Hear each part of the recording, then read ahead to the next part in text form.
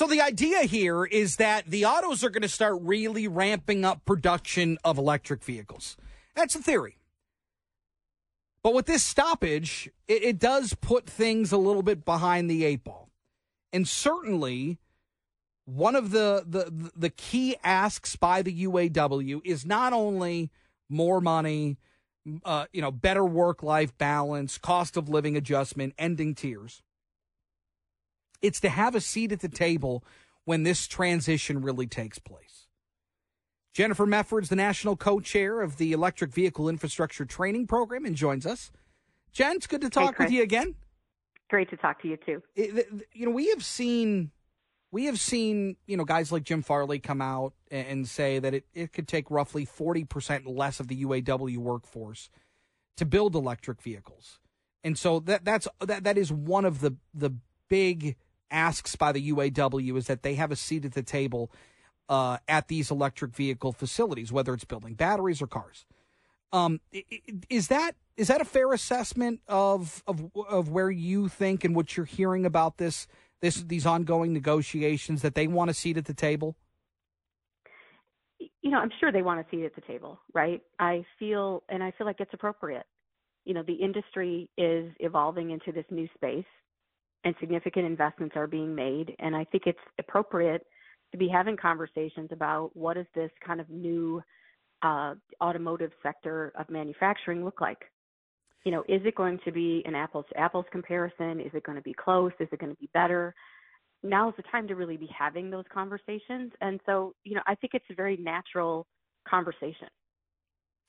We talk a lot about the infrastructure side of things. And while they deal with, trying to find their rightful or place, I suppose, in the future of electrified automaking, the infrastructure is something that again, it's the chicken or the egg. What do we need first? Do we need the cars? Do we need the infrastructure? That's something you focus on.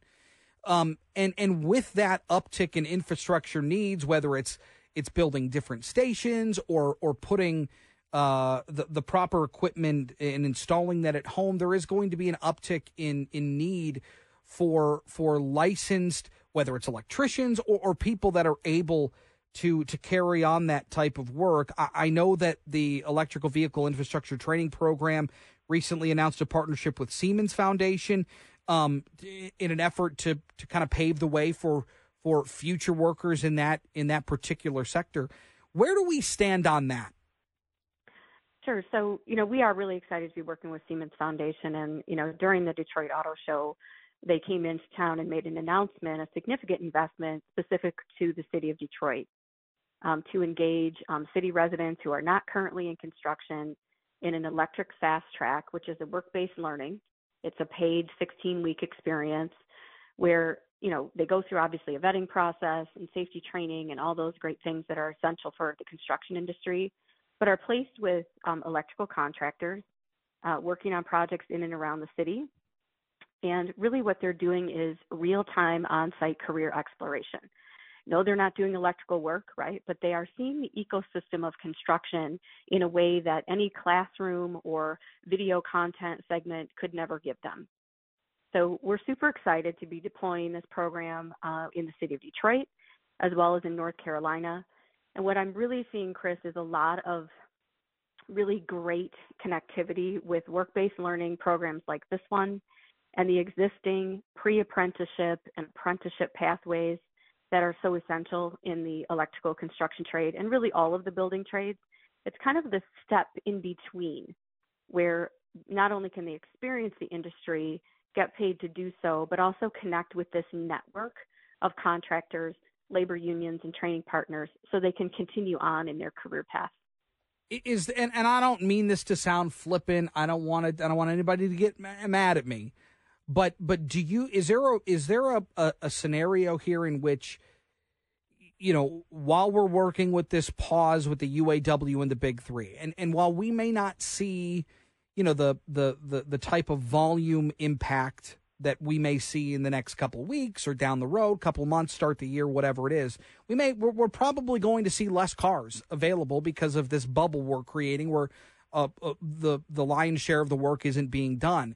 Is there an opportunity here from an infrastructure standpoint where we might be able to kind of pull even as the automakers are pumping out more EVs? Is there a way here in a lane, I guess, if you will, for the infrastructure side of EVs to catch up? Sure. We've talked about this, before also, and there's a lot of infrastructure going in right now, and certainly planned in the next 9 to 12 months. And I think that work just continues. Yeah. On the workforce side, EV is one piece, right, of an electrician's world. And the EV industry specifically is going to see this, integration of different systems, battery energy storage, solar energy, EV charging systems, all types of things, all kind of fit together, and it's all electrical work in nature. So efforts like the one with Siemens Foundation to engage people in the electrical industry to become electricians really serve all of that, Chris, because it's all tied together. So it's training broadly, not specifically to one emerging technology, because eventually they kind of all intersect. Even the work with the grid and smart panels and communications protocols are all kind of in this space. And so I like programs like this because it really looks holistically at what the electrician workforce needs to be and builds on what we already have.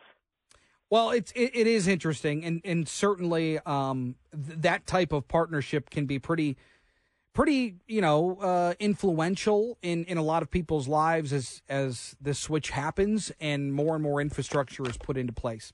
Jennifer Mefford, always good to talk with you. Thank you. Thanks, Chris. We'll talk to you again next week.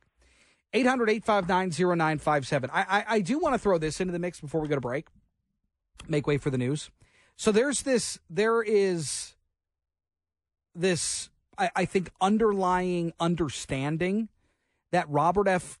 Kennedy Jr. is going to make a run as an independent. And according to a new poll, a Reuters Ipsos poll, Robert F. Kennedy could draw about 1 in 7 U.S. voters. That would be absolutely wild. I mean, if you're drawing that kind of percentage, who does that hurt? That absolutely has to hurt Joe Biden. 1 in 7? I mean, I understand that you've got the Kennedy name and those things, but whew, that would be a real complication to both. But I think that it would probably hurt Joe Biden more if Robert F. Kennedy were to run as an independent and draw 1 in 7. That would take away a huge piece of the pie. Do you buy that, Brian? 1 in 7? 1 in 7 voters? Rob would go Robert F. Kennedy's way? It would make the whole election more interesting. Holy moly, would it ever? I mean, it was a 2-day poll. 35% of respondents, 11% saying they would vote for some other candidate. 9% say they would not vote. 9% say they don't know who they'd vote for. Yeah. Woo. It's a little early to be making these decisions. I agree, but I mean, no, it's interesting. If you're, isn't he kind of a whack job? Yeah, well, if you're on that board, maybe you'd consider him. Got to take a break.